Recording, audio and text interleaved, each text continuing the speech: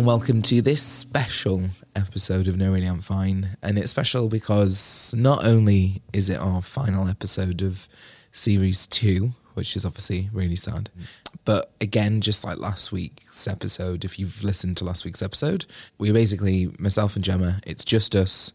It's like a bit on RuPaul's Drag Race when they say, just the family here together for the final episode of the series, when they don't have like any special guests. They just have like the originals.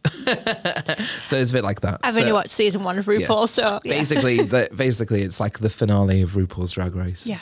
And we are the finale. Mm-hmm. That's a very niche reference. RuPaul's not very. It's quite mainstream these days. But anyway, so just me and Gemma. Last week, if you're listening, I spoke about my story and my journey with mental health, which is obviously still ongoing, as is everyone's. I think their journeys with mental health is constantly ongoing. But today, I'm going to speak to Gemma, obviously my co-host on the show, and we're just going to talk about each other. So, I'll start asking you, as we ask every guest, are you really fine today? Yeah, today is a good day. It's quite pivotal really, because I had a wellbeing meeting with my manager earlier today about my mental health and support work given me at the moment. So yeah, it feels like a positive start to the week. So I'm feeling okay today. A well-being meeting. Yeah, well, I had a meeting with, I don't know if you know Sarah Edwards, who's our HR advisor here for the company. Right. And with my lovely manager, Frances Barrett. And because I'm quite vocal about my mental health struggles and how that impacts on my workload, work have been very helpful in that sense, and in getting me therapy that I might have to wait longer on the NHS, so I'm quite fortunate to have that support. No, that's good. I didn't actually know. So yeah, I didn't know you could. Anyone listening to this right now who works for our company, there you go. I suppose it is quite good actually. It's good that our company does that, because not every company offers this sort of stuff. No, definitely not. And I've been in situations where, you're made to feel, I'm not going to obviously name any other businesses or like that or anything, but I have been in situations, unfortunately, where you are made to feel like your mental illness is a problem and not something that should be helped or supported. So it's quite refreshing to work for a company like Reach PLC to have that mental illness recognised and supported. That's good. Well, so for anyone who didn't listen to last week, basically I spoke about my story, and this week you're going to speak to us about yours. So I don't know a massive amount about your mental health story. I know that the extent of which I know is that you spoke about your mental health, I think, about a year and a half ago, at last, 2018, the World Mental Health Day. Is that right? And you did an article. Yeah. Then. Sorry. I feel like when I'm ready to write about my mental health, it's always at various stages in my life, and it's never the whole picture that I've painted or told everyone, just because so many things have happened to me that it's difficult to write it in one article, sort of thing. But yeah, I did a piece for the Liverpool Echo in 2018 for World Mental Health Day about one of my darkest moments in terms of considering suicide, basically. But yeah, I mean, I'd like to go back to the beginning, really, of what happened to me when I was younger and stuff. As we've heard with a lot of our guests, some of our guests all have different stories, but a lot of them seem to have been bullied at school. Well, I know a few of them who I've spoken to, and that was a theme for me, really. I was premature when I was born, and the doctor basically said to my mum that I shouldn't really be alive. I was supposed to be born in April, but I was born in February, so I was very impatient. But because that, I was fit, I was healthy, and I was actually quite smart in primary school. But there were certain issues that reflected my body development. For instance, the anxiety was present then, and obviously I didn't recognise her as a 7-8-year-old.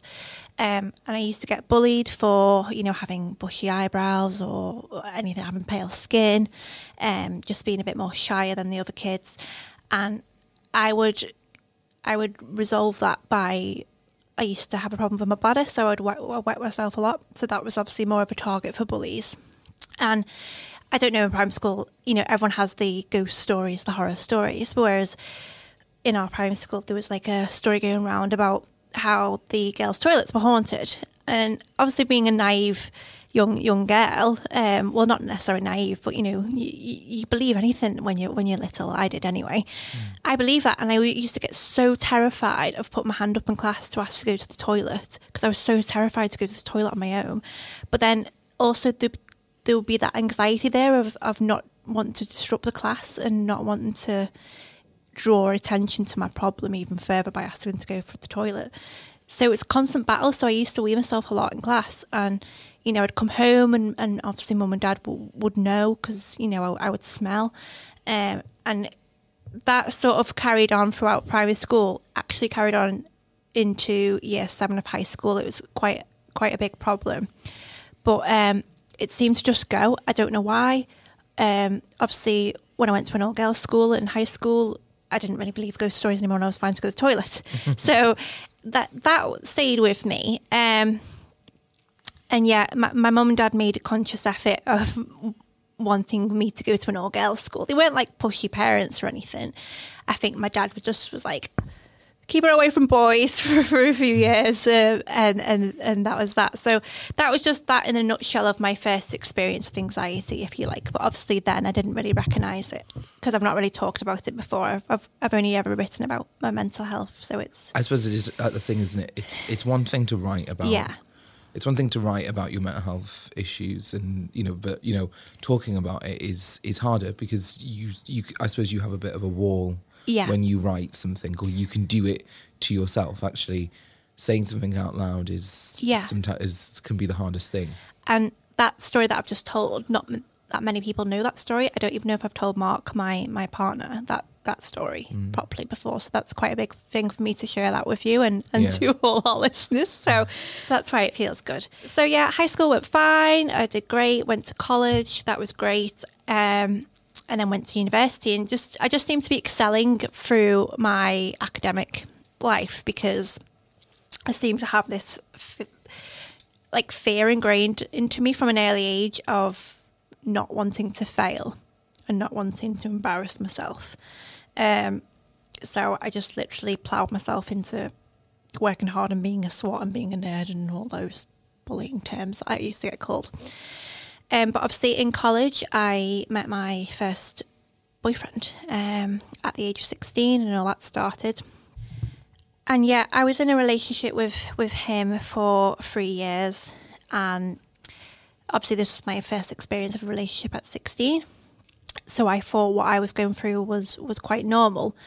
I didn't think it was, anything wrong with your boyfriend laying hands on you or controlling you to the point where you couldn't see your friends anymore. I just thought that was because I've not had a boyfriend before, and because I went to an all-girls school. All my friends who I hung out with, we were like part of like the geeky gang, so we didn't really think about boys or have experience of boys like the popular girls did. So I didn't really have any reference to, what it was like to be in a relationship, in our day and age. And obviously my mum and dad's relationship were great and stuff, but I was so consumed by like the thought of I was in love with this person that I didn't really recognise the signs. And I suppose you don't, when that takes over and that's such an early age. But it came to the point where I went on my first holiday with this person and we went away with his family. And obviously that's a big thing for someone, like going away on a plane the first time. So I was very scared, but also very excited at the same time. But it got to the point where one day me and this person had a big argument, and he actually locked me in a hotel room for 3 hours. And I couldn't get out, and I was screaming and crying. And I literally, after he came and got me, I had to lie to the rest of the family and just pretend we just had an argument, and just had to, because I was so scared of what he was going to do to me.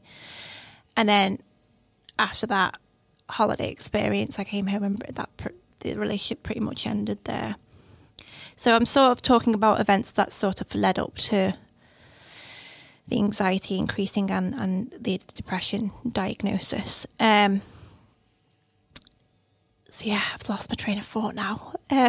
But no, is it the being in sort of controlling relationships can be very damaging on someone's mental health, because those 3 hours that you were in a hotel room probably seemed like the longest 3 hours in the world. Yeah, I was 18. I was scared. I was in a country I didn't know. And I was more just, scared of not revealing anything to this person's mum and dad. I was more worried about that, which is quite a weird way to think. Do you know what I mean? Rather than worry about your own safety, I was just terrified of. I was worried about my own safety, but I was just terrified of revealing anything and causing more upset to this person than myself. And was that sort of controlling relationship, was that something which had gone on for a long period of time? Yeah, but I felt like it got worse. Like the boundaries got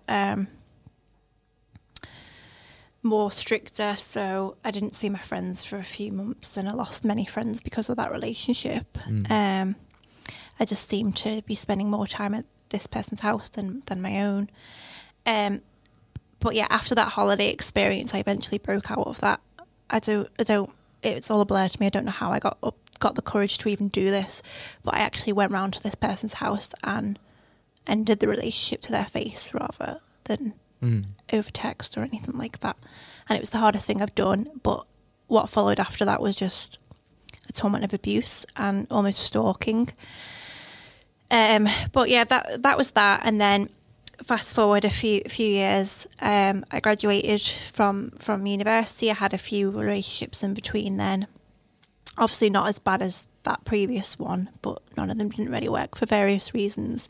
I think that was mainly because I was quite damaged and I just didn't trust anyone anymore.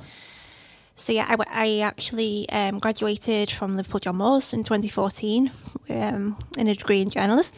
And I got a job 2 days before I actually graduated in Lancaster to be a trainee reporter for the Lancaster Guardian and the Visitor newspaper in Morecambe and the Lancashire Post in Preston. So yeah, moved up there, not a care in the world, didn't really realise what I was doing because I didn't know anyone in Lancaster. It was the first time that I've ever lived away from my mum and dad, because when I went to university, because I'm from the Wirral, I just stayed at home. So it was a big step for me, but as always, which has been a theme throughout my life, the way I respond to change is very delayed. Like, I'll just go with flow and then I'll realise, shit, I've actually done this. And then the fear and everything else sets in, like that reaction's delayed. So I did all that. And then it was one morning when I was in my flat in Lancaster. It was on a Friday morning. I was due to be in work at 9. And I woke up before my alarm went off, and I thought I was having a heart attack because I woke up sweating and I couldn't breathe. Like, I was really struggling to breathe, and my chest was really tight, and I just couldn't get my breath. So I just remember nearly fainting off the bed to try and grab my phone to dial, and I pressed 999, and then I started to breathe again. And obviously this was my first experience of a panic attack. But I've never had a panic attack, so I didn't know what it was at all. And I had to go into work, and I was talking to my boss at the time, and she said that sounds like a panic attack and stuff. So that was obviously my first experience of it, and it was terrifying. And then I just lived in fear of when the next one was going to be, because I was like, I couldn't breathe. And then after that, throughout that year, I had about 20 panic attacks in a year.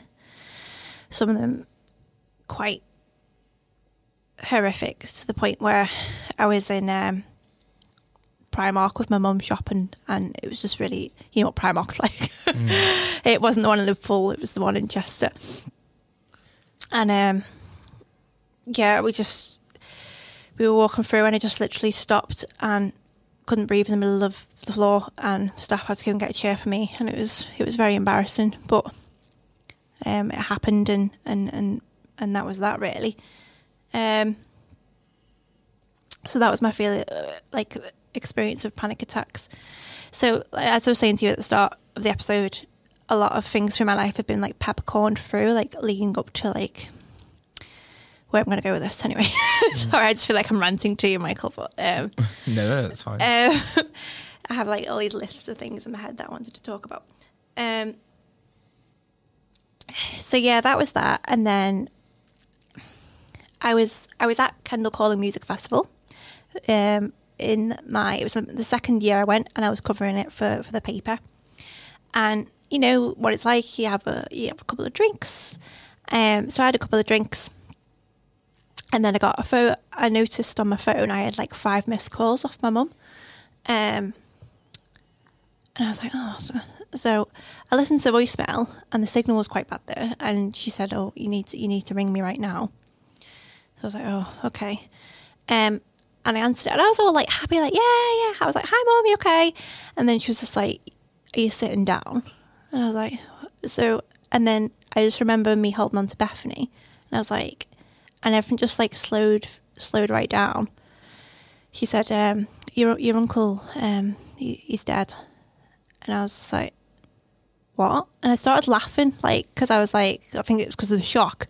And she was like, yeah, your uncle's killed himself. And I just remember crumbling to the floor. And yeah, like, to hear that, you know, it's interesting. We've heard so many people talk about having suicidal thoughts. And I've had them later on in life. But we've not really talked about the impact of, you know, suicide and how that impacts someone else's mental health, you know, if you've lost someone to suicide. So that really affected me for quite a while afterwards. It still does now. That was in 2016. You know, it's always that question of why and why didn't you talk to me about if you were struggling? And yeah, I don't know if this I can't say. I don't know if this stat's right, but I have read somewhere, you know, if someone in the family commits suicide, you are more likely to think about suicide yourself. I don't know if that's correct. Don't quote me on that, but I have read that somewhere. And I sort of became a bit obsessed with it. I came obsessed with wanting to know what he did, wanting to know how, wanting to know why.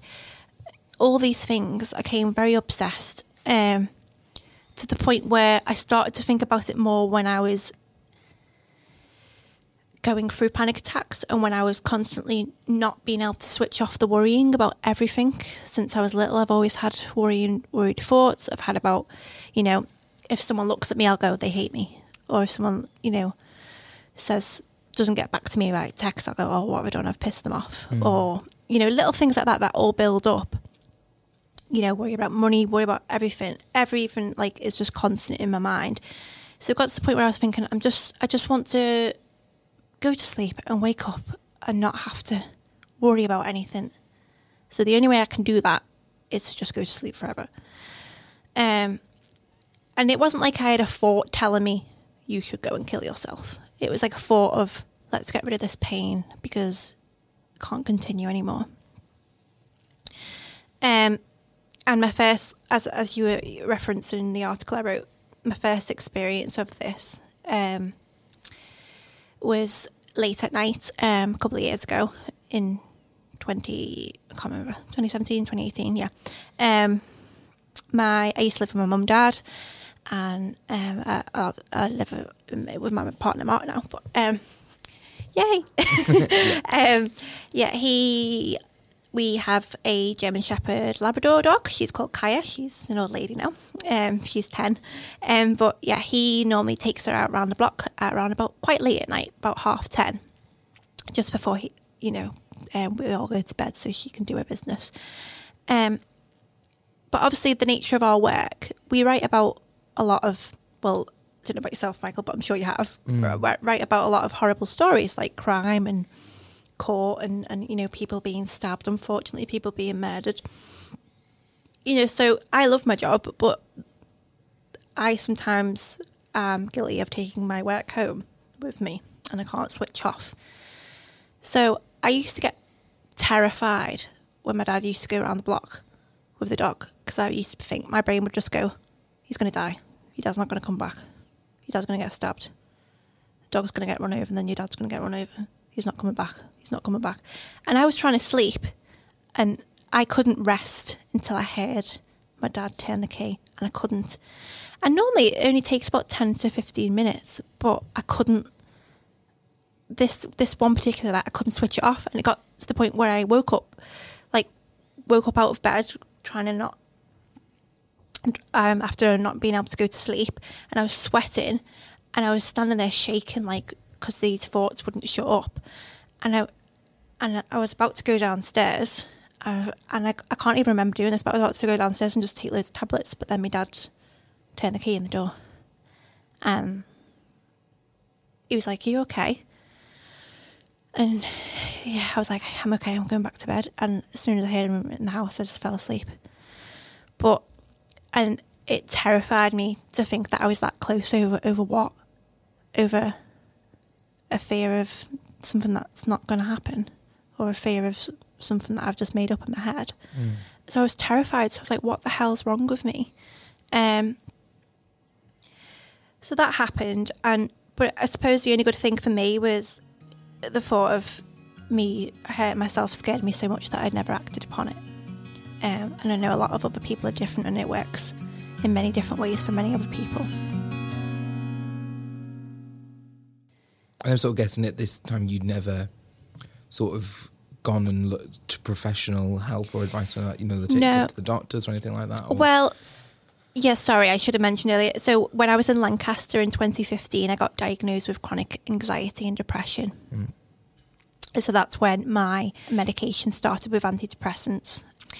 I actually went to the doctors because of the panic attacks, and from advice from my boss at the time. It's actually like my mum. She's called Debbie. I'm sure she won't mind me mentioning her, but she was such a big help to me, because obviously it was hard for me to be away from my mum and dad, because I'm very close to my family. So she was like my sort of surrogate mum in Lancaster, and really helped me through those difficult times of panic attacks. And it was her advice to go to the doctor. And I'm glad I did, because the doctor that I had in Lancaster was just such a lovely lady. I could tell she understood straight away, because it took me all my courage to even talk about it. And I was physically shaking when I was talking about it, because I just thought, I don't know, I had this thing in my head that they're not going to believe me, and they're going to think I'm just talking a load of nonsense, and they're not going to ever heard of this thing called panic attack. Because I read some of it online after I had it, and sort of just put two and two together, and I was thinking, oh, she's not going to believe me, she's going to think I'm a weirdo, she's going to tell me to get out, to stop wasting my time, and all that's going around in your head. And and you could just be looking at someone now, couldn't you, in the waiting room at in the doctors. You don't know what's going on inside their head. So that's what was going on inside my head. I couldn't. So when I normally talk out loud to someone, it's almost like bleh. So I was diagnosed in 2015 with chronic anxiety and depression. But yeah, something that's changed for me recently is we've never really talked about how mental illness can change over time, especially if you have like a long-term psychological condition. I'm in the process of getting re-diagnosed at the moment, which is what work is helping me with quite a lot, and I'm thankful for it, because I haven't had a panic attack for quite a while now, and I have had various treatments with CBT therapy. That didn't really work for me. I know it's great for others, others might think it's great, and that's fine, but for me it wasn't really helpful. However, it was helpful short term, it wasn't helpful long term for me. For those of you who don't know what CBT is, it's cognitive behavioural therapy, and it's, in a nutshell, it's like training your brain to think more positively and think in a different way, and putting those mechanisms in place to understand what you're thinking isn't real, and things like that. With anxiety, it mainly looks at. So I had that, and it made me recognise the signs and the symptoms of my anxiety, and that was really helpful into associating, okay, this isn't really real right now. So it did work, but long term I sensed there was other underlying issues with my mental illness. And then obviously the story where I referred to me wanting to take my own life when my dad was out, that sort of was how it exacerbated over the years, over time. It started out with panic attacks and worrying thoughts, and it's exacerbated into that now.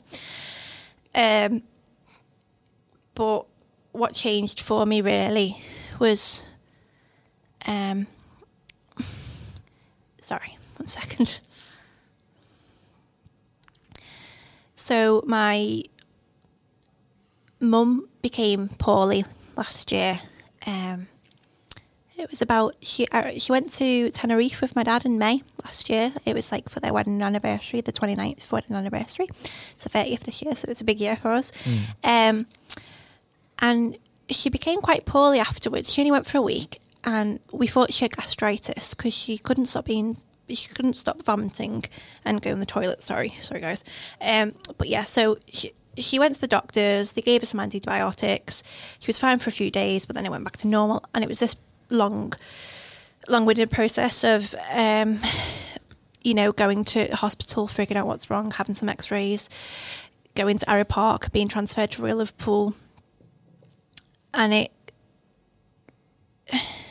she had a scan, and it showed on her pancreas there was a weird, they say abnormal and not anomaly or whatever the term is. That's what they said to us, and said it could be cancerous.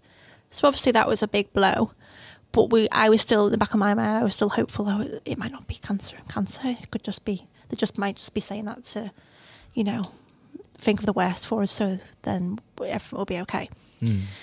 And they were like, so what we're going to do is we're going to operate, we're going to open your mum up, and we're going to hopefully remove that part of her pancreas, because you can live without your pancreas. And then hopefully we'll just keep an eye on that if it is cancer. Turned out obviously it was cancer. It's quite a big tumour on her pancreas and on her spleen. And your spleen doesn't actually do anything in your body. It's just there by your pancreas. And for instance, well, I think it does. I think it regulates white blood cells, because it's often taken out when someone's had a bad car crash. So that was all where it was, and they were hopefully going to operate. So they operated. It was a very, very intense procedure, and we were very worried at Royal Liverpool, who were amazing, by the way. But they gave us the worst news, and it was the most horrible day of my life. We obviously, mum was in and out. We went to go and see mum first. She was in and out, so she didn't really know what was going on, but she obviously recognised us and stuff. So we were like, hi mum. I was in a lot of pain. She was in like a special unit in Royal Liverpool where only you were allowed 2 visitors at a time. My brother was in work this day. So it was just me and my dad. This was in August now, by the way, of last year. And I remember the surgeon who actually performed my mum's surgery being there with a woman, and they were like offering to take us to a room, and I was thinking, I know what's going to happen. Like, I've seen this in films. I've seen enough to understand this situation. But even so, I had tight hold of my dad's hand. We walked to the room, and I was just looking at this woman. We sat down. I was thinking, why are you here? Like, who are you? Like, obviously this nurse. I was like, it's him it's the surgeon we want to speak to, but I understood why she was there. Because the surgeon basically said there's nothing that we can do. He said, unfortunately, the cancer's spread in your mum's bowel and stomach, and it's all now going to be about managing your mum's life. And obviously the surgeon just says it as a matter of fact, it's his job, but I just remember I broke down, I just cried. Me and my dad cried. And I had this overwhelming sense of guilt because I was like, here's me, contemplating suicide, and my mum hasn't got a choice of whether she lives or not. And that's not fair. And I had that horrible sense of guilt that I could even go through that. and put my family through that stress. And then, here's my mum just dealt with this awful blow, and that's very selfish of me. I suppose it's like, it's interesting because in a way you may see it as being selfish, but actually, this is probably not the right word, but actually it's a really, I think, a really interesting way of looking at, if you're having these thoughts that actually, look, those words you just said will probably stick with me for a while, where you just said, well, actually, like I have these really bad thoughts, but actually my mum doesn't have that choice. And and I know it sounds weird to say this, but if that was me, I'd use that to cling on to keep sort of positive thoughts to myself about, if I was struggling with my depression so much that actually, that actually to have that piece of thing to say I must cling on for my mum, And that's how it's changed for me recently. I've just done everything for my mum and just been there a lot for her. And, she's been through chemo now. She's lost her hair, she's been through chemo, but she's put weight back on. She's doing really well, and we're waiting for a scan on the 24th because we think some of the cancer's diminished from her stomach and bowel. So we're very positive. And they don't know the lifeline of my mum. Even if they did, I don't know if I'd want to know. I wouldn't want to know. So yeah, we've been through a lot as a family, but we're trying to cling on to the positive. It's just my anxiety won't let me, in terms of worrying about when I'm going to lose my mum. That won't go away, and I suppose that's normal for anyone going through what I'm going through. It is a worry. And my mum's only 52, I'm only 27. It's quite a young age. It's horrible to lose any parent at any age, but so yeah, it's just that worry of what's my mental health going to be like when I do lose mum. And that's just the way my brain works. It's just so annoying that I worry about something that's not even happened yet. It's just so frustrating, and I can't just. Obviously, when I'm around my mum, I'm happy, and I would never want to, make life negative for her, because that's not what I want to do. But after I've been around my mum and I go home, I just break down then because I can. So yeah. Is like, it sounds like sometimes you've is there anything that you've picked up along the way that has helped you sort of cope with this, or is the stuff that you said you didn't really have a great time with CBT, so was there anything that you learned outside of CBT, or maybe something that you've learned doing these podcasts or anything like that? Because I remember you sort of when your mum wasn't well, and we were going through series 1, we were finishing series 1 of this podcast. So was there anything that you've sort of picked up which has sort of stuck with you for that time, that sort of pushed you through? Yeah, just before I say it, everyone's different. So, what works for me doesn't necessarily work for others. It's quite weird because I've never been like a sport fan. I was never good at school. I was always that person that no one wanted to be on the team, and I dropped the egg on spoon day. But I found the gym really helpful. I joined one in Lancaster, and it was quite a nice community, and that sort of carried on with me when I moved back to the Wirral. And I just found that when I'm at the gym, all I concentrate on is what I'm actually doing. I don't have time to be worrying about anything else, because I'm on the treadmill and I want to do a 10-minute run, and then I want to go and do some weights, and then I want to go and do this. So I have that in my head, and I think, okay, I've got an hour. I want to do this, this, and this, and I want to do this many calories on this run, or I want to do this next, and stuff. So that's helped me in terms of just forgetting about something for an hour and training my brain to not think about anything but running or whatever I'm doing in the gym. That's been a massive help for me. It sounds cliche because, we always say this, but the biggest help for me is talking about it. Like the first time I told my mum and dad, they were just so supportive. Well, they didn't understand completely, but, they were supportive nonetheless. And the first time I spoke openly about it on social media was huge. Like, I wasn't expecting the response I did, because I still had that fear of thinking everyone's going to think I'm a weirdo.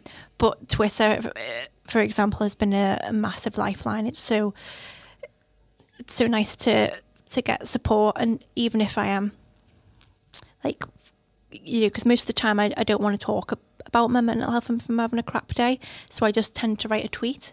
And I used to be terrified of doing that, because I used to think, oh, people think I'm attention seeking or just wanting attention and stuff. But I've started to do that, and people actually respond, and people actually message me who actually care, and that's just nice.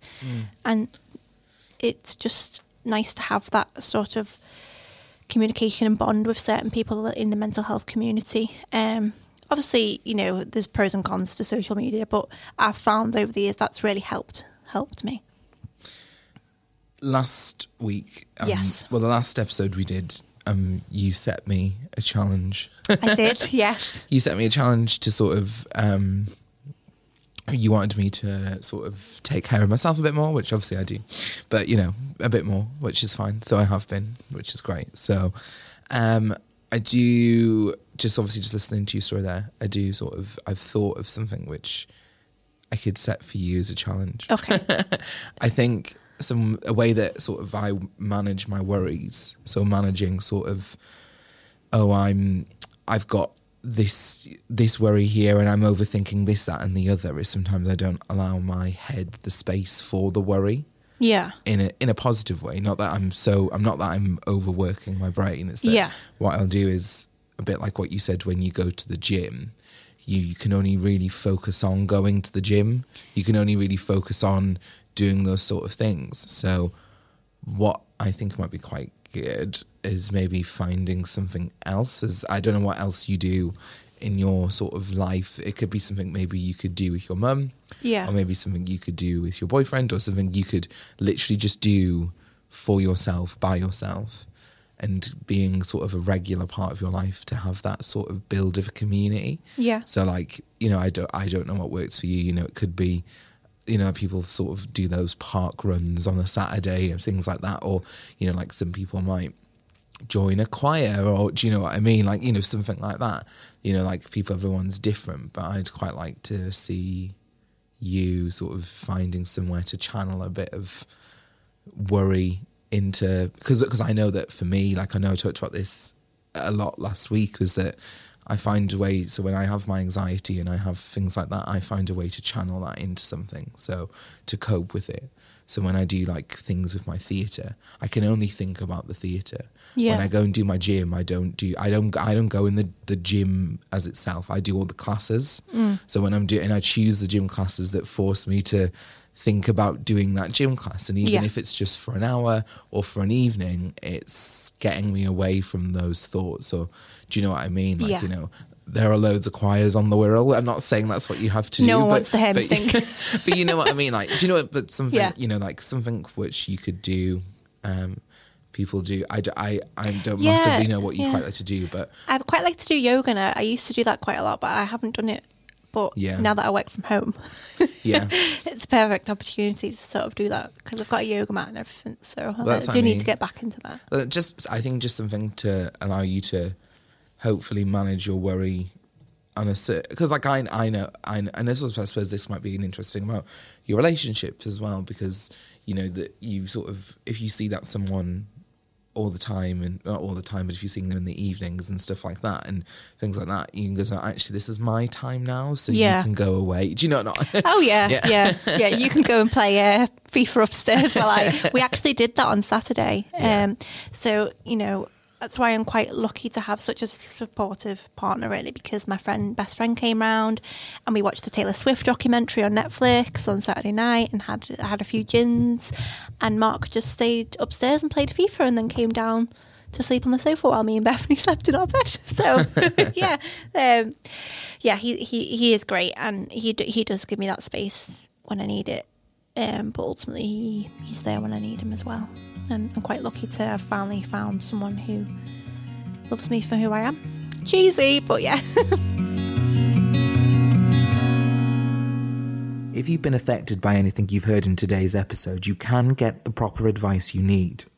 We aren't experts, but the Samaritans provide free, confidential support for people experiencing feelings of distress or despair. You can phone them 24 hours a day on 116 123 or visiting thesamaritans.org.uk. The Diana Award also provides a crisis messenger service which gives young people 24-hour crisis support across the UK. If you are a young person in crisis, you can text DA for free to 85258. That's DA to 85258.